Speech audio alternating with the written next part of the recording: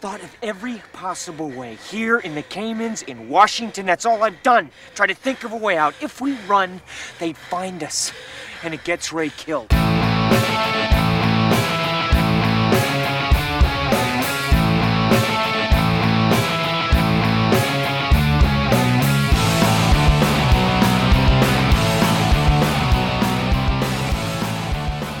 Welcome to Cruising It, the podcast where we watch and discuss all of Tom Cruise's films in chronological order. I'm your host, Donovan Bruce, and with me as always is Andrew Mount. It's not sexy, but it's got teeth.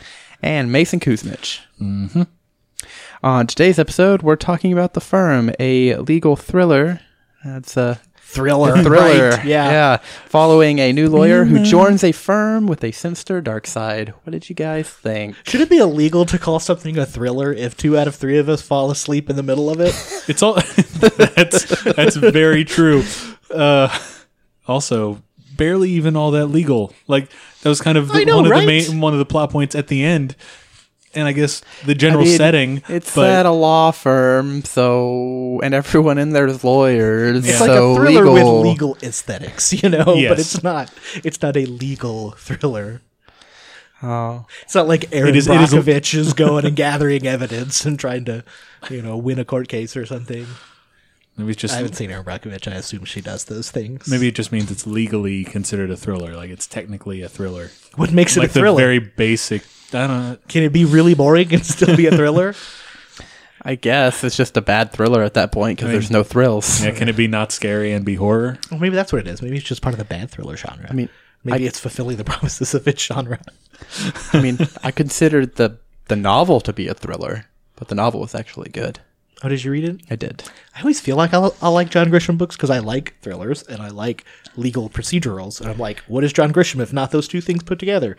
But I can never finish the books. Here's another thing with the book, and maybe it's just because you have more time in a book. Mm-hmm. There was a lot more of the legal proceedings. There was a lot more showing him working his way up through the company while studying for the bar exam and helping out the partners and passing the bar and moving up to be an associate and all that stuff before any of the thriller stuff really starts happening. Like they hint at it and then they hit you full force with it in the second half of the book. Movie, they probably felt like they didn't have time for it. Yeah, he's like there for like how long they dragged everything out. Yeah, he's like there for like a day. And then, that guy died, and it was shady, and we're going to figure stuff out. That it's evil really early on, and there's still like an hour and a half to the movie after that. Yeah. There are lots of suspicious explosions around here. This is like a 2.5 hour long movie. Good God, I feel like you could get an hour out of it easily. Yes. Well, okay. Anyway, I loved it. 8 out of 10. Oh. It was. I feel like that's not true. Remember I was listening to last episode and I was like, I'm so excited for The Firm. I was so wrong. How little you knew that A Few Good Men was going to be so much better than The Firm. That was a legal thriller. Yes, all right, now to be fair. Was that an impression of something? It was from Letterkenny. Also from that show you don't watch. Damn it. But no, a lot of the podcasts that I listen to, they make Letterkenny jokes to each other. It's a lot of like Pitter Patter is one of the ones that I've picked up. I'm like, I get it now. That's a Letterkenny reference. Everyone watches it but me. I feel like you should watch it just so you understand podcast I'm references. Cruising through I'm cruising through 2 seasons of Downton Abbey right now, so I'll be ready for the movie, even though I gave up on that show 5 years ago. So. Fair enough. If you want me to watch your TV show, then make a movie of it that looks good. And make it British. Yes, and... Well, we don't need to talk about Downton Abbey here. Hey, can we not? But seriously, how could you seat a singer right next to Lord Grantham and with the Duchess in the room, no less? Were they below the salt? Yeah. I wonder, are there no standards in the world anymore? I mean, the Lord of the Abbey can't even can't even get the trains to wait anymore, so he can. This is why we have no listeners. More time to say goodbye to Lord Gillingham. I don't know. This is compelling, I think. To all my Downton heads out there. Can y'all tell how excited we are to talk about this movie? We're literally talking about a TV show that only one person here has seen. It's a really fun TV show. You feel guilty watching it because you start rooting for the rich people after a while. It's like a show that's about rich people, but it's not like Succession about how shitty they are. It's like, oh, but look how cool their dresses are. Look at how hard it is for them to get along in a changing think world. all of my basic assumptions about the show were correct. But then. what if But what if I want to eat the rich? They probably wouldn't let you do that. They're pretty progressive rich people. I don't think they're that progressive, but I feel like 4 times this season that I'm watching, they've already been like, "Oh, it's so hard to get servants now because the aristocracy is declining for some reason." For some reason, yeah, we don't have as many butlers as we used to. Well, okay, let's go into getting our discussion of the thing we actually watched, The Firm.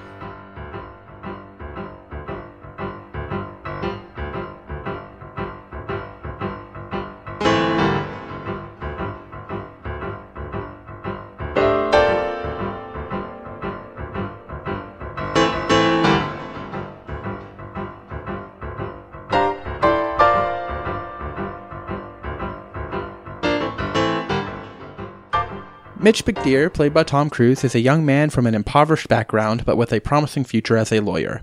About to graduate from Harvard Law School near the top of his class, he receives a generous offer from Bendini, Lambert & Locke, a small boutique firm in Memphis specializing in accounting and tax law. He and his wife, Abby, move to Memphis, and Mitch sets to work studying to pass the Tennessee bar exam. Avery Tolar, played by Gene Hackman, one of the firm's senior partners, becomes his mentor and begins introducing Mitch to BL&L's professional culture, which demands complete loyalty, strict confidentiality, and a willingness to charge exceptional fees for their services. Seduced by the money and perks showered on him, including a house, car, and his student loans paid off, he is at first totally oblivious to the more sinister side of his new employer, although Abby has her suspicions due to the firm's desire for stability in the family. Okay, so I'm going to say I actually thought this movie started off pretty strong. I mean, a lot of this stuff was pretty, generic, standard, whatever. You're getting out of college, finding your first job, like that. A lot. I've seen, I guess, a few movies that start off kind of this way with the whole aspirational thing, but they do a really good job of making the firm seem like something's off, like something's very off, something weird, and honestly almost cultish at the start. Yeah, and it kind of starts out at the right pace, where it's, some of the pleasure I don't remember. Well, it was probably on Mike that you were talking about the book, right? Yeah. The book spent a lot more time on, him actually getting into the legal world and getting into the firm. And that's kind of the fun part of John Grisham's books is, being... Which, I mean, I guess he does kind of talk about, and Mitch and Abby kind of talk to themselves about, well, it's really weird that the firm's doing this. Like, why would this firm offer me so much money right out of school? Why would this firm give us a house and a car? Like, this just seems so weird. But the firm likes you to have kids. But all they did, they just kind of brushed it off, and they're like, well, maybe our luck's finally turned around, and we just yeah, maybe it's just because you're a really promising corporate tax lawyer, whatever. Biggest disappointment of this movie, it didn't turn out to be some kind of demonic satanic cult. Yeah, I thought that we were watching that. I just forgot both of their names. Keanu Reeves and the guy from The Godfather. Somebody help me out, please, God. Al Pacino? Oh, I'm flailing on Mike. Okay, Al Pacino. Yes. Devil's Advocate? The Devil's Advocate. There we go. We did it. It was a perfectly landed joke. Everybody move on. It was funny. No need to think about it anymore. Don't dwell on this, please. Listen, God, if you hadn't gone on, it could have been cut, so it seemed okay. And now it's in there forever. I quit the podcast. Walk, walk, walk, walk. Creak. Slam. Okay, well, Mitch passes the bar exam and begins working long hours that put a strain on his marriage. Working closely with Tolar, Mitch learns that most of the firm's work involves helping wealthy clients hide large amounts of money in offshore shell corporations and other dubious tax avoidance schemes. While on a trip to the Cayman Islands, Mitch listens to Tolar talk to client Sonny Capps about taxes and hears Capps state how the firm's clients in Chicago break people's legs. Later on, Mitch is seduced by a local woman and cheats on Abby. Unbeknownst to Mitch, this encounter has been arranged by the firm's sinister security chief, Bill DeVasher, who later uses photos of Mitch's beach tryst with the woman as blackmail to keep him quiet about the firm's questionable, even illegal activities. I don't know why. I always enjoy seeing Wilford Brimley. I think it's the mustache. It's almost definitely the mustache. I mean, he's very good at what he does. Take that for what you will. I love this Caps character that they talk to because I'm always a fan of movies not telling you everything up front, so I appreciate that he's obviously a mafia guy, but they don't quite say it out loud. But at the same time, he's like, oh, I gotta do some business for the family, and I gotta go break some legs for our friends. Yeah, they're from Chicago. In the mafia. They're from But Chicago. I'm not in the mafia. I'm in the break people's garbage legs. business. Yeah, if you're from Who is Chicago, this guy? if you're from Hey. Chicago and you speak with a thick Oh. New York accent and break people's legs, you're probably in the mob. Oh, this is offensive to Italians. Italian Americans, probably more so than Italians. I Yeah. want him dead. Anyways, Anyway, we should get rid of Columbus Day. Oh, sure. Yeah. okay.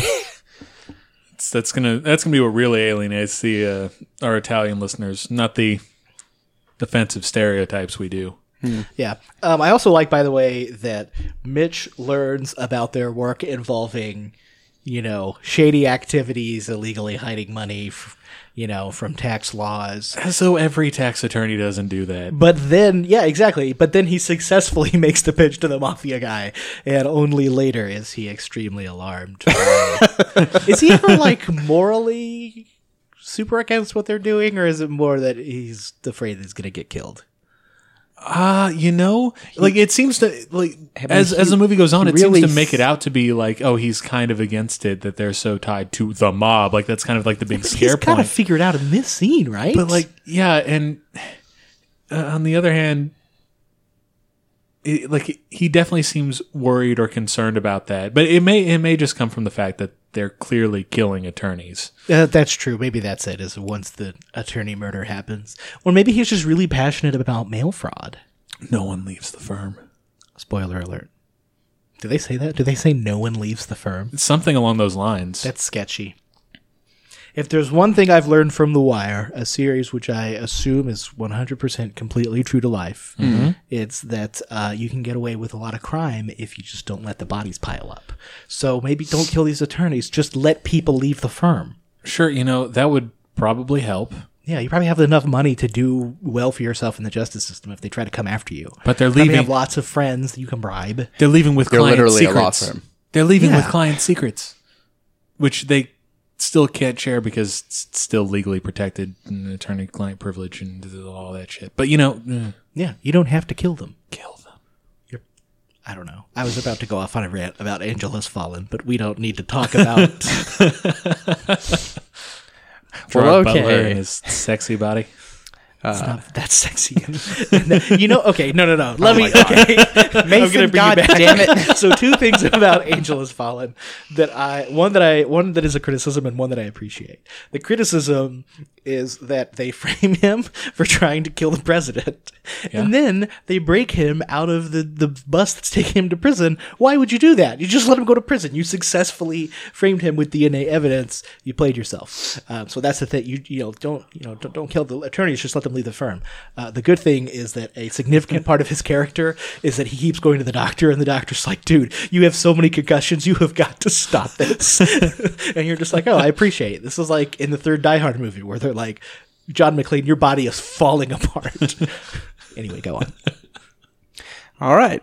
Mitch realizes he is now trapped, but after he learns 4 associates of the firm died under mysterious circumstances, he hires private investigator Eddie Lomax, played by Gary Busey, to learn the truth. Lomax is shot in his office, which his secretary Tammy witnesses. Mitch is then approached by FBI agents who inform him that, while some of BL&L's business is legitimate, their biggest client is the Marolto Mafia family from Chicago. The firm's partners, as well as most of the associates, are all complicit in a massive tax fraud and money laundering scheme. The 2 associates who most recently died had learned about the firm's dark side and were killed to keep them from talking, while Lomax was killed for asking questions. The FBI agents warn Mitch that his house, car, and office have probably all been bugged. The FBI pressures Mitch to provide the Bureau with evidence they can use to go after the Maroltos and bring down BL&L. I remember so little of what happened in the section from scene to scene. I think this is where I started to fall asleep because I realized we still had like an hour left in the movie. Yeah. The wild thing, the mob apparently still exists, which, really doesn't surprise me that much, but I don't know. Like, what do they do now? What are they involved in? I guess I'm talking real life these days. Money laundering, apparently. Like the guy that is speculated to have been involved in some sort of strangling of Jeffrey Epstein, Tartaglione. He's in jail for being a mob hitman. Well, yeah, I'm sure the mob's still out there. They're just not as open about murder as they were back in the. You say that, but this guy's in jail. This guy's in jail for literally murdering 4 people and burying them in his backyard. And this guy was in jail from a few years ago. But they're not robbing banks and killing people with Tommy guns anymore. I guess that's fair. Yeah. I don't know. Again, so I watched this other TV series also by David Chase, who does The Wire, right? It's called The Deuce. It's really good. And I assume that it's 100% true to life. And it's about the porn industry and the sex work industry becoming big in the 70s, right? And once they got towards like the end of the 70s, it seemed like they were being heavily bankrolled by organized crime. So maybe that's still the case. Maybe a lot of like sex work and I don't know why porn would be, because porn's not really illegal anymore. Well, and then like a lot of the not good business for them. A lot of, at least the original owners for a lot of the casinos in Vegas were mob owned, probably still owned by some of the same people. Yeah. But it does seem like in like the Godfather movies, you know, there's a lot going on with like protection money and stuff, and I can't imagine that happening in 2019. Just having an Italian guy come in and extort you for protection money. Just be like, I'll call the FBI. They'll be all over you. They're already listening to all your phone calls. And mine. And all of ours. And this podcast. I know those are our other listeners. Yeah, those are the other...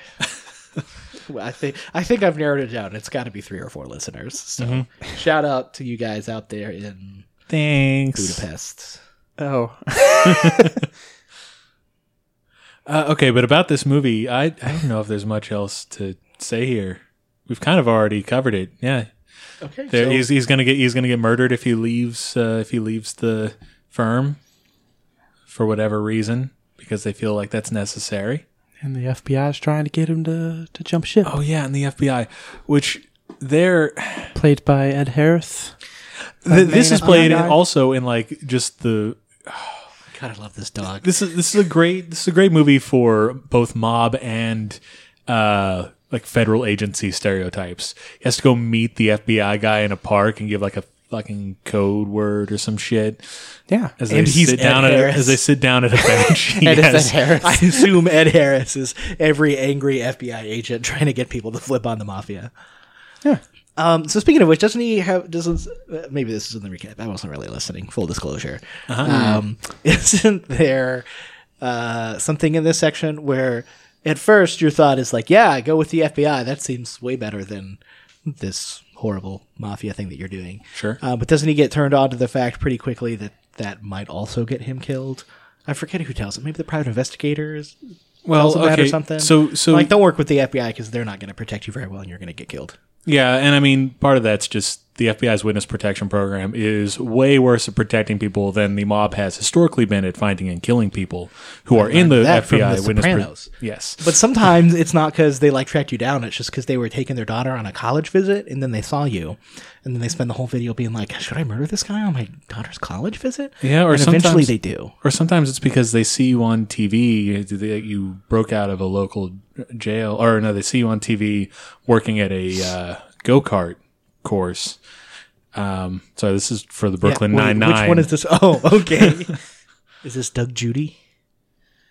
No. This is... He wasn't part of the mob. Okay. Can we please talk about anything but the firm? Please? Let me go. Well, let's continue. Let me go, Daddy. Let me talking about just get these through ropes this. About the firm. They're tied so tight, Daddy. Mitch knows At least he give faces us some water. a stark choice. If he works with the FBI, he believes that even if he stays alive, he will have to disclose information about the firm's legitimate clients, thus breaking the attorney-client privilege and risking disbarment. However, the FBI warns him that if he stays with the firm, he will almost certainly go to jail when the FBI takes down both the firm and the Maraltos. Either way, his life as he knows it is over, and he agrees to cooperate with the FBI in return for $1.5 million and the release of his imprisoned brother Ray in Arkansas. The FBI release Ray, but plan to return him to the Slammer once Mitch hands the feds the files. They also give him half the money before they receive the files. Meanwhile, Mitch confesses to Abby about his one-night stand in the Caymans, and she separates herself from him, eventually deciding to leave Memphis. Okay, first of all, you can't really get arrested for being someone's attorney. Now, clearly the firm is engaged in some other, we'll call them dubious legal practices, such as blowing up their employees who want to leave.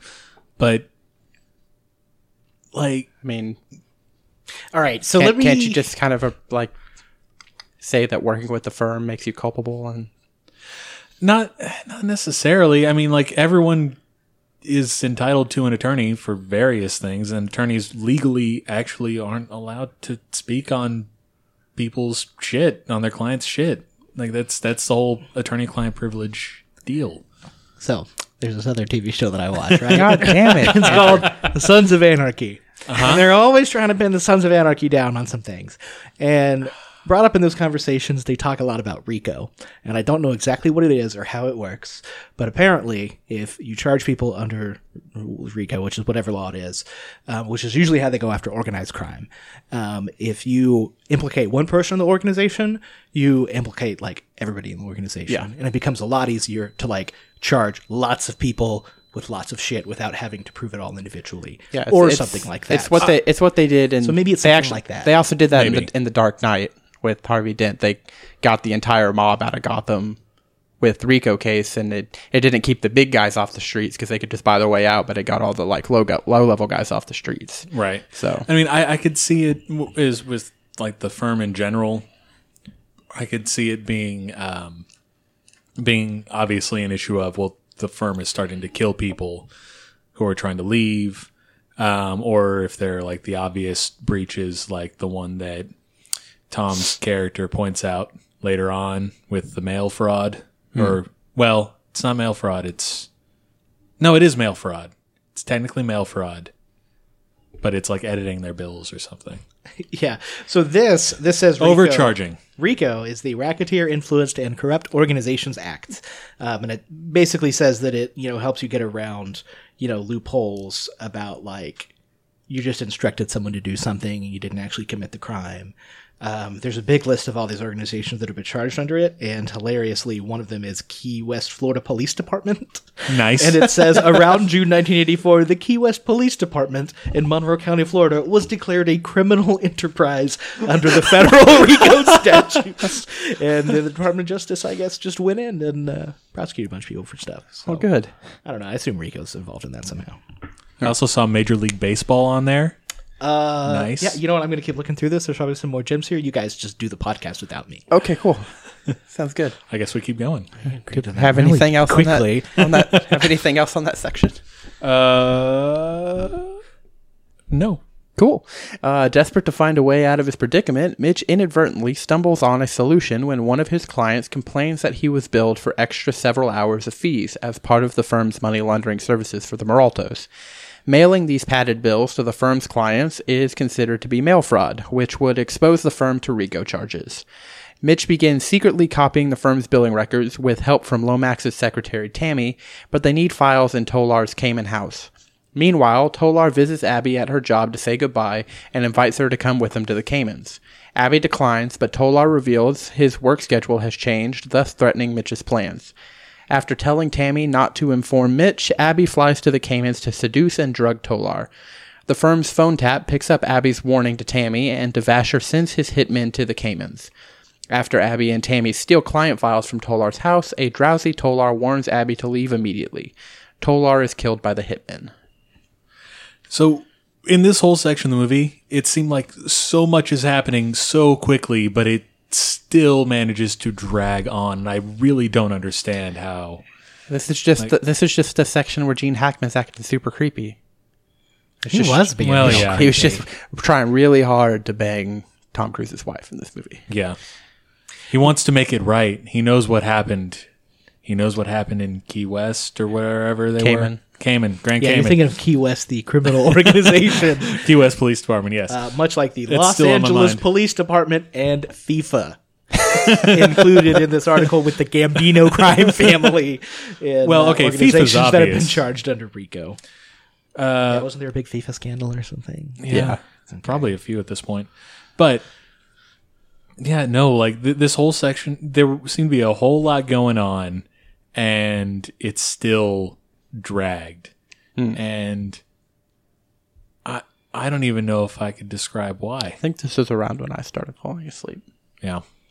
Yeah. Maybe it was just like there's too much and it's all disconnected and they really didn't do a whole lot to make you care about the characters. I mean, I don't know. If I was falling asleep during this movie, but I stayed awake for Endless Love and Losing It, could it be argued that those were better movies because they kept me more engaged? It could be argued that those are shorter movies. Well, I think. Well, okay, Endless Love, maybe there. not. That's you weird. could Yeah, maybe argue that they're better movies. Certainly, they're movies that you like more, maybe, or maybe not. I don't know. I didn't like any of these movies. Yeah. Well, but you famously love Endless Love so much. Do I? Or what did I say that was the worst Tom Cruise movie ever made? Have you seen Cocktail, though? I enjoyed Cocktail. Right, whatever. Yeah, so anyway, like I said, ever since I saw this movie Cocktail was good to me. Okay. Did I do it right? Yeah, no, that's a fair statement. Kaufman's Law. I liked Cocktail. Like, those are... Or whatever the fuck his name was. Who? What? What are you talking Kaufman's about? Law. Oh, okay. Whatever. Let's not even think about that. My life is a sham. So when I watch movies, I'm going to try to put forth a case here for why I hated this movie. Okay. When I watch movies, there are kind of like 4 core emotions that I'm looking for to be enjoying myself. And a movie can be like insightful and have something interesting to say about the world, or it can just be funny, right? It can just be like a good comedy, or it can be exciting in some way, which is probably what this one should have done. And there's a 4th one that I'm not remembering right now. Well, are there any big emotions I've left out? Heartwarming. It can be heartwarming. Okay. You know, it can just be like a feel-good, gooey movie. So I feel like this should have gone for exciting. And there's so much shit that's just, it's just plot movements, but there's no, like, suspense about what's going to happen next. You know? And I think part of that is that they introduce the criminality so early on, and then it takes a long time for a lot of the other characters to kind of figure out that Tom Cruise is working against them. So there's no, like... There's not a lot of like push and pull here as to like he has to maneuver, you know, and do interesting things. He's not having like a battle of wits with Gene Hackman's character. Or anything. Oh, but there's that creepy albino dude who killed. There's an albino dude in this movie. One of the hitmen is albino. Yes. It's played by. I do remember that now. Played by the guy who plays Jigsaw in Saw. I can't remember. He killed the Gary actor's name. Busey's character. Gotcha. Yeah, whatever that actor's name is. But anyways. Well, okay, Mitch's plans are jeopardized when a prison guard on the Maralto's payroll alerts to Vasher after Mitch's brother, Ray, is transferred to FBI custody without the usual formalities being followed. Evading Vasher and his thugs, Mitch meets with the Maralto brothers and, presenting himself as a loyal attorney looking out for his client's best interest, tells him that his contact with the FBI, that doesn't make sense. Tells him that he is in contact with the FBI is maybe what they meant? Do you not understand No. the recap that we all collaborated to write together ourselves? He's talking about the things that he's doing. So Whatever. like, Tells him that his contact with the FBI and his copying of the firm's files were merely an attempt to expose the firm's illegal overbilling. Mitch asks the Maraltos for permission to turn over their billing invoices in order to help the FBI make their case against the firm.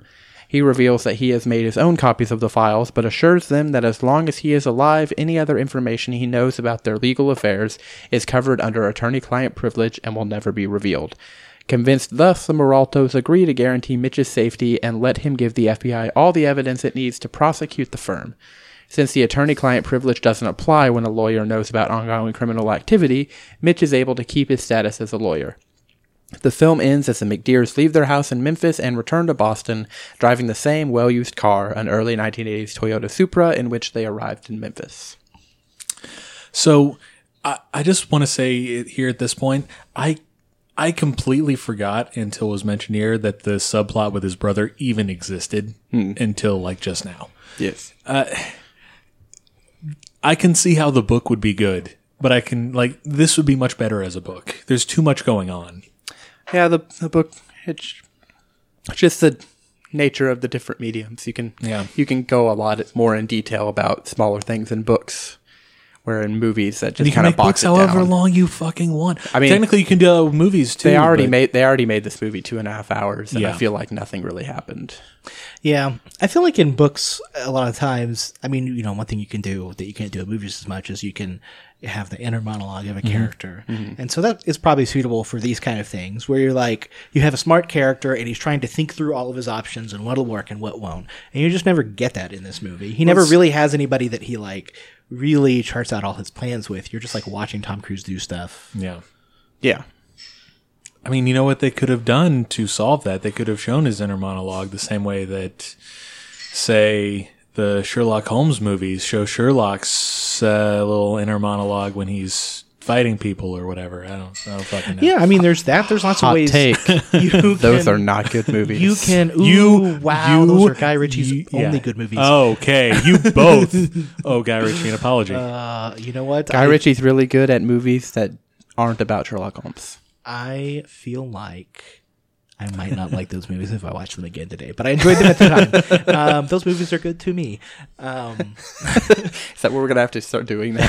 No, we don't great have to to do me. that. But Face Off when was we're good breaking it to apart, me. yeah, okay, I understand. me. Look, I understand that nobody talks that way, but just when we're sitting it down and breaking it apart, that's what literally is happening. Anyway, I don't fucking remember what I was going to talk about. Oh no! So another way you can do it is you can like outsource it to another character, right? So like if you were seeing a character that he was working against, then you can like go to their different points of view and see what they're doing to work against each other. Or you can have him, in The Godfather, he's talking to advisors about what he's going to do next. Or in what was that Anthony Hopkins movie we just talked about? I don't remember anything. Silence Silence of of the the Lambs. Lambs. There we go. That's the whole point of the Anthony Hopkins character, right? Is she goes to him to talk out what they're going to do. And, they're plotting, trying to catch this person. Like, there's a lot of ways that you could externalize that. And they just didn't do it in this movie.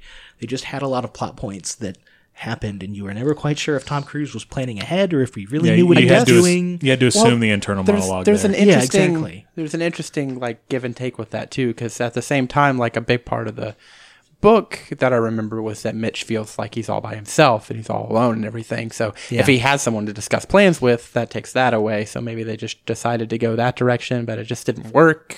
Like, Yeah, see, that's why honestly, that's just the some John Grisham books translate better to film than others, and I feel like this one is one that it's very hard to translate it over into a movie. Yeah, I just feel like you would have needed to like tweak it somehow, and maybe if you're going to make him feel alone, then you just need like Gene Hackman to figure out that Tom Cruise is onto them a lot earlier, and like put them in a room, and see them trying to fool each other or trying to talk around it with each other. But it's just there has to be some kind of intrigue that's happening here because that's the only thing that's driving this movie. It doesn't have strong characters or anything like that. Nope. Yeah, I mean, a lot of it rotates around.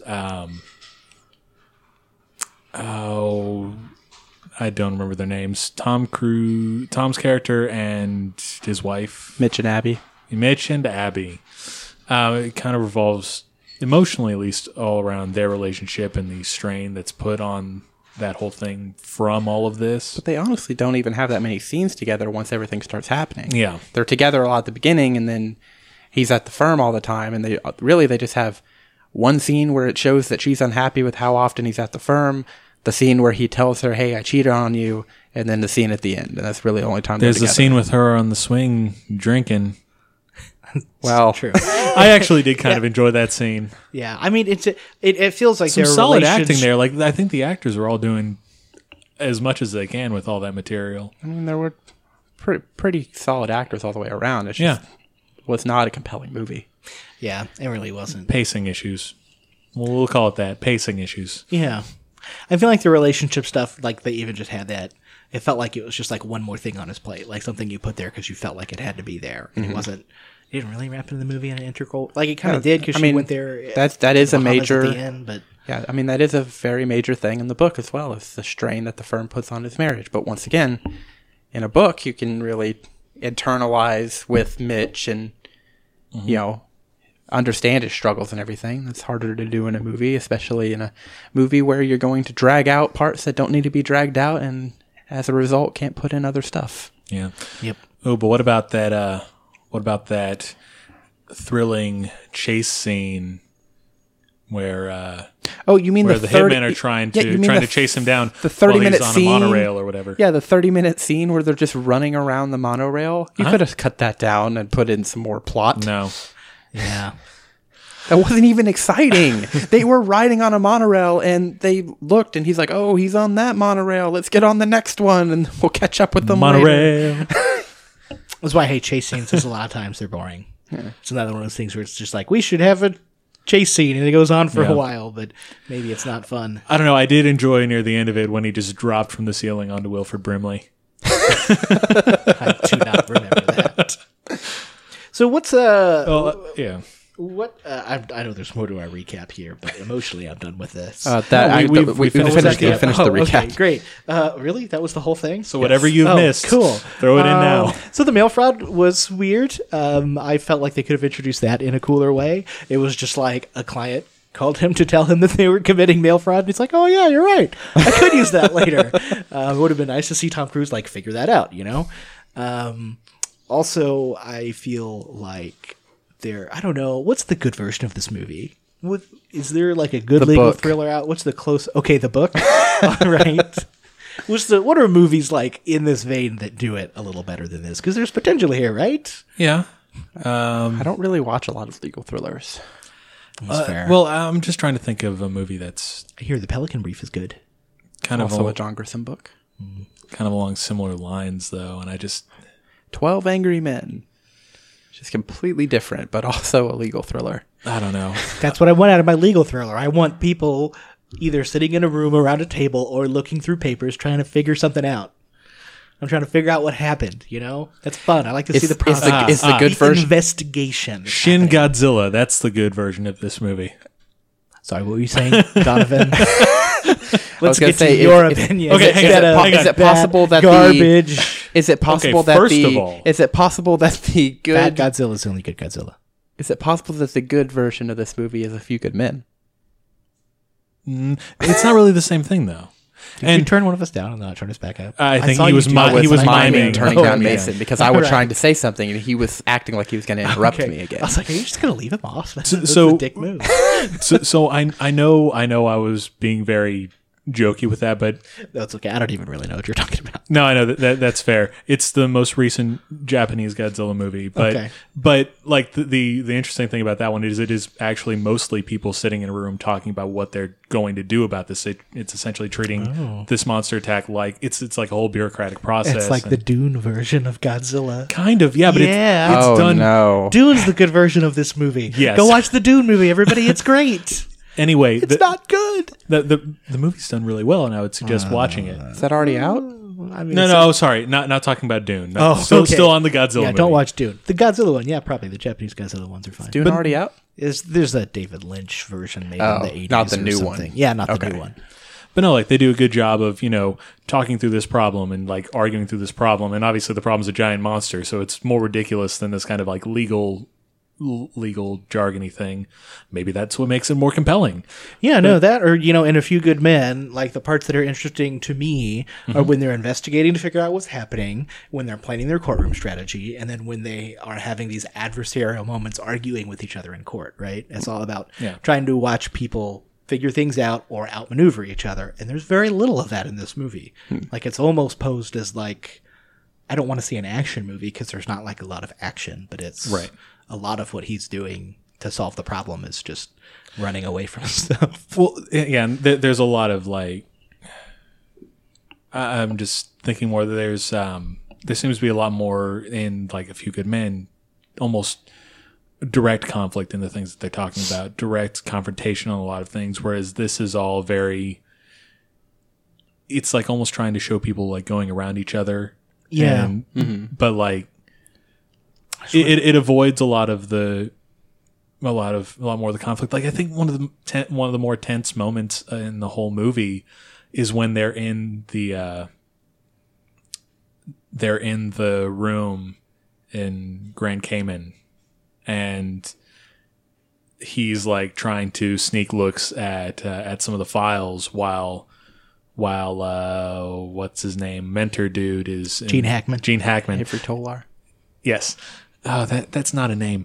It is. Hello, Gene- I am Avery Tolar. Well, Gene Hackman is like finishing up his shower or whatever the fuck he's doing. Yeah, which that was good. That was a tense moment. Or like was. There's something else. This might have been that same scene that you were talking about, where he was like in a closet trying to look for some files or something, and you have a moment afterwards where you're like, it seems like he left some evidence, and maybe Gene Hackman saw what he was doing, or maybe he didn't. Yeah, nothing came out of that at all. He like broke spilled a glass. He like broke a glass of beer or whatever, and there was like a puddle leaking out from under the door. Yeah. So I went like they didn't even really resolve scenes it like that. They didn't even really resolve it. Like, oh yeah, he cuts back and it's all gone. He managed to clean it up real quick. Or I guess the other way they could have resolved it is Gene Hackman sees, clearly he was in here. But there's no payoff to that scene. But it is a nice tense moment. Yeah. Yep. More of that stuff. Or even if you just had like more of like an Ocean's 11 style thing, where you're sort of like seeing his caper happening, but you're not quite sure what it's all adding up to. I don't know if Ocean's 11 exactly is the right thing to that. But if he has like this clear goal, like, I need to take this file and, copy it and go through these sequence of actions, and you're watching him do these things and you're just not sure why he's doing those things, which is what I thought was happening at part of the movie, but then it falls apart really quickly. And then he's just like running from place to place, trying not to get murdered by Wilford Brimley. By an albino. And Wilford Brimley. Yeah. Yeah. Anyway, this is bad. Would not recommend. 3 out of 10. Technically better than Endless Love. I would say there are things you can find to enjoy in this movie, but it's rough. Yeah. Well, okay. Let's talk about some fun facts and background info on The Firm.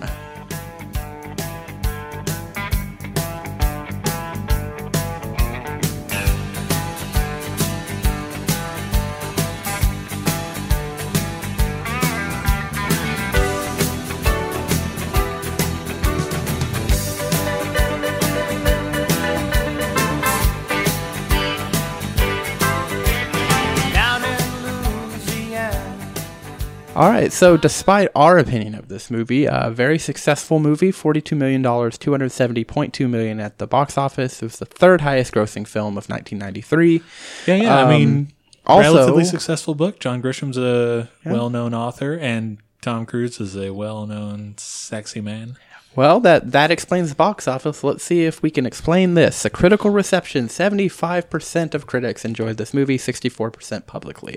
It's cerebral. It's not good. It's not good. Critics are wrong. It's not cerebral. That's my problem with it. There's no stunts for him to do in this boring-ass movie, but there is a lot of running. A lot of unnecessary running. What about when he's in the ceiling before he jumps on the roof? Actually, there is that thing that I don't remember at all. If I cannot confirm that Tom Cruise did a stunt, I assume he did not do it because he's very open about his crazy stunts. That's fair. Is legal reasoning a stunt? No. Is no, it persuasive is not. argument. I'm a little upset that you've stolen my bit. All right, Andrew, I think you have some terribly named segment that you want to do. Okay, so this is the part of the podcast where we all wag our fingers at all the ladies out there, and we, the three white guys, we tell you what's up, ladies. So you shush. Oh my God, you're making it so much worse. This is way. I like movie analysis, right? Yeah. And then I like all the Bechdel tests and things, and then I like checklists. Yeah, but you don't have to frame it like we're that. Gonna do it. But I just want to be self-aware about the fact that we don't have any women on this podcast. Yeah. And it feels weird. Anyway. That's fair. Okay, let's go through all of our little checklist of things that we look at to see if there were well-written women in this movie. Were there 2 women in this movie? Yes. Were they named? Yes. Did they talk to each other? Yes. Did they? Yes. About something not directly related to a man. They talked about getting the files and about how Tammy and Abby, they teamed up to get the files. Uh-huh. Oh yeah, they did. And that wasn't that. It was to help out Mitch, but it wasn't directly. And there are actually at least 3 named women because there's also the wife of one of the other.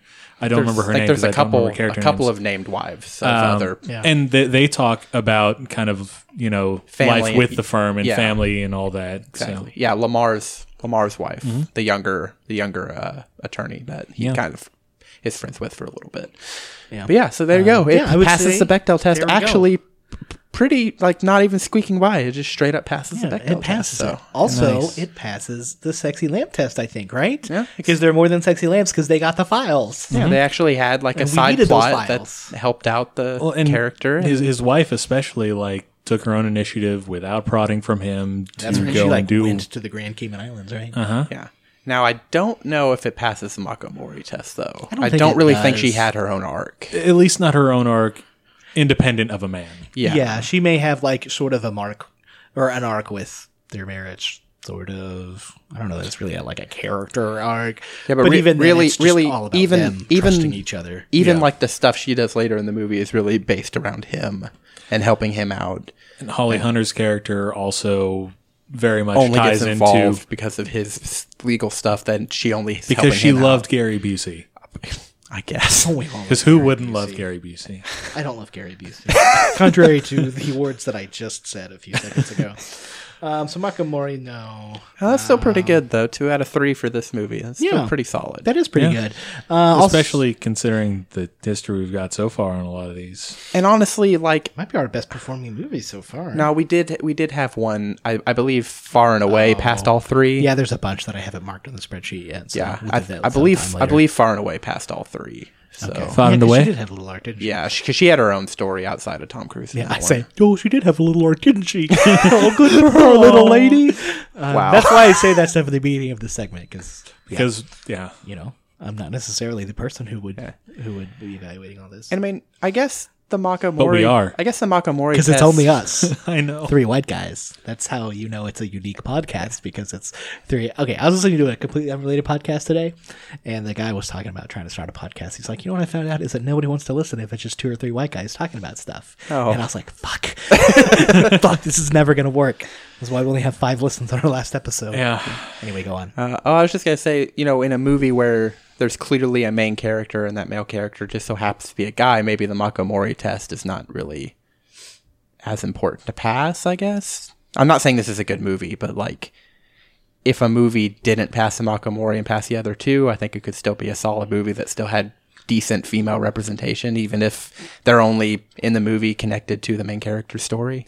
Yeah, I mean, I'll say again, And like, I don't necessarily think that these tests are like a referendum on the quality of the movie. It's but about a pattern, right? Like Yeah, and Well, yeah, I mean, it's the- partially about the pattern. Like, you know, so often, if there is one main character, it is the man, right? Mm-hmm. But then also, I think, especially with the Mako Mori and the sexy lamp test, I usually think of those as like, you're not bad if you fail those, but usually your movie would be better if you didn't fail those, right? So if the wife had stuff to do and was an important character who had her own arc, I think that would improve the movie. If they talked Especially more since about so her much of the career, movie like- was garbage. Yeah, well, if it talked more about maybe like her own career alongside it, because that actually seemed like it could have been a conflict early on when they're talking about the firm and how the firm wants her to settle down. Yeah, there yeah. could have been a conflict there and an arc there that, I mean, I guess was still related to him because it's related to his life at the firm, but it's But yeah, it could It be could still related be to like independent. her vision of like what my life is going to be. Well- You know, I have this arc where I'm having to cope with like, am I just going to be a lawyer's wife because that's Right. what this firm wants me to be? Or right. See, I've been thinking about these tests a lot, and I've been thinking about movies that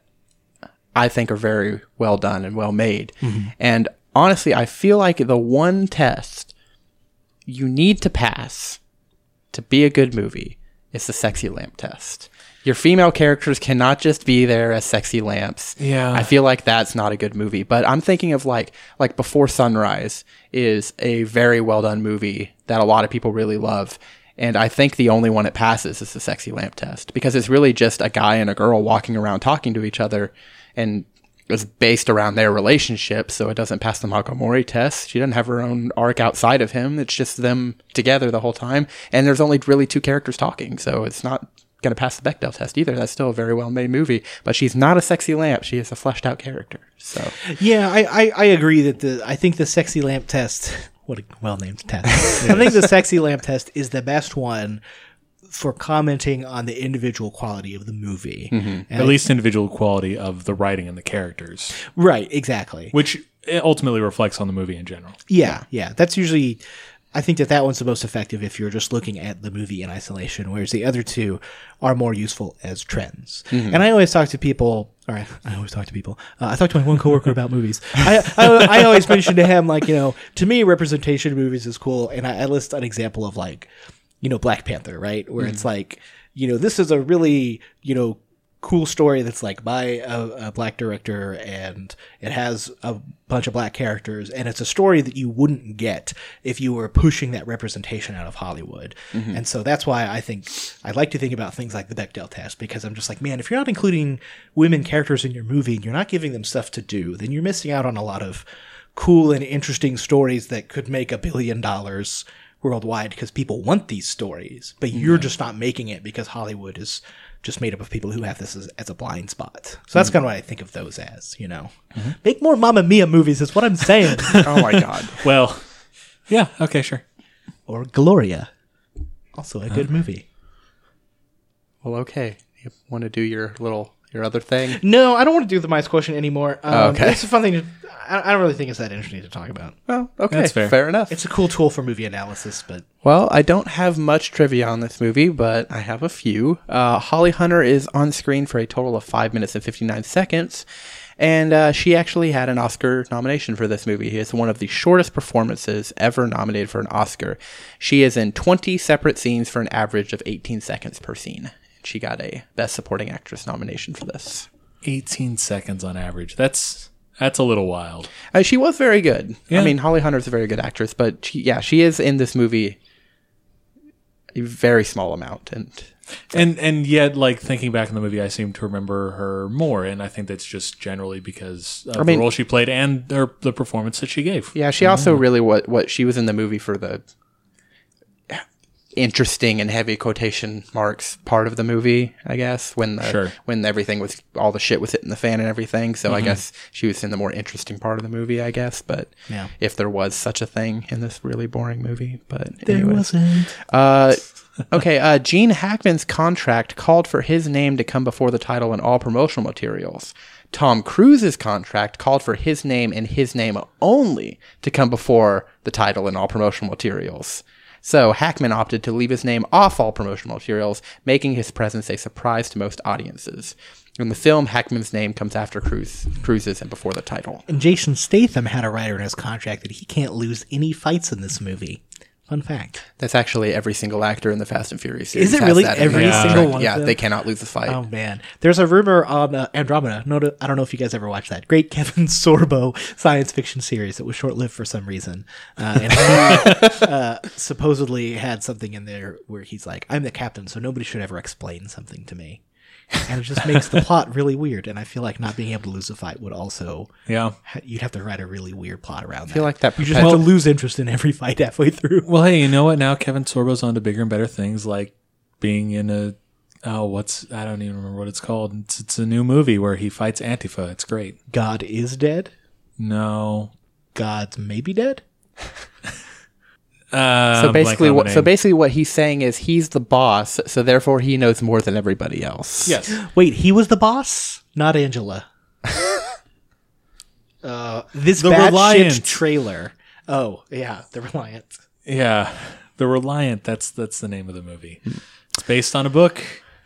Well, moving on with the trivia. Wait, can we watch this Reliant trailer? In a minute. The film's original... do it anyway. The film's original ending in the novel has Mitch racing to the Peabody Hotel where the Peraltas were staying, as in the film, but Mitch is killed for betraying the firm and fears that he would tell the FBI everything about their dealings. This was changed when Tom Cruise was signed to star in the picture, in which Paramount Pictures also felt that after 2 hours, you can't have the star of the film die on screen after his ordeal. Author John Grisham agreed to change the film's downbeat ending to a more satisfactory one, where Cruise lives with an uncertain future as he returns back home to Boston. Okay, so he goes and tells the Peraltas these things, and they just kill him anyway? Yes, that is how the novel ends. But because Tom Cruise signed on, they're like, he lives. Happy ending for Tom Cruise. Tom Cruise can't die. I kind of like that ending, though. That might have been a better ending. The novel ending better? Yeah. The one where he actually gets killed? I feel like that changes the whole thing, right? It's just like it's a very fatalistic, tragic movie. You came up with this whole clever scheme, and you're like, oh, come on, this has got to work, and then the firm wins in the end. And they're like, no, we're the mafia. We're just going to kill you. Hey, we're the mob. Kill people. I got a gun. Oh. I'm sorry to any Italian American listeners that we have out there. But I'm not apologizing to New Jersey. This is not what I'm like in real life. Yeah, you Guido's gonna go. No. Okay. I'm not going to finish that sentence. I'm not cutting that out. No, come on. Please. When he said Guido, he was referring to the pimp from Risky Business. Yes. I'm going back to watching this Antifa trailer. Eerily prophetic, Charity J. How do they know it's prophetic? Well, It's about stuff that hasn't happened yet. do y'all have anything else about this movie? No. No. I don't know what else we could possibly say. Well, all right. I'm Donovan Bruce, and that's all we've got on The Firm. So join us next time when we watch Interview with the Vampire. Interview with the Vampire. I do think I am going to like that one. Check out our Letterboxd, all that jazz. Yeah, go to our website. It's gcatsmedia.com. G is in G-spot, catsmedia.com. One more time, that's gcatsmedia.com. And find us on Facebook and Twitter. Our Twitter handle is @CruisinItPod. That's at CruisinItPod. Please and thanks. And you've been listening Can to I- Cruising It. Can I cut in for a second Okay, here? go ahead. That I'm watching this Antifa trailer, right? Oh Go my look at God. this Kevin Sorbo. Google The Reliant. It's Watch called the The Reliance. trailer. It's bad shit. Two of the quotes so far have been about the script, the most gripping and compelling script I've read in a long time. Ben and B. then the next person was like, noted Hollywood insider Benjamin B. I had to keep turning the page to see what happened. D self, total real person. D self. Anyway, sorry. Go on. Do All right, your thing. You've been listening to Cruising It.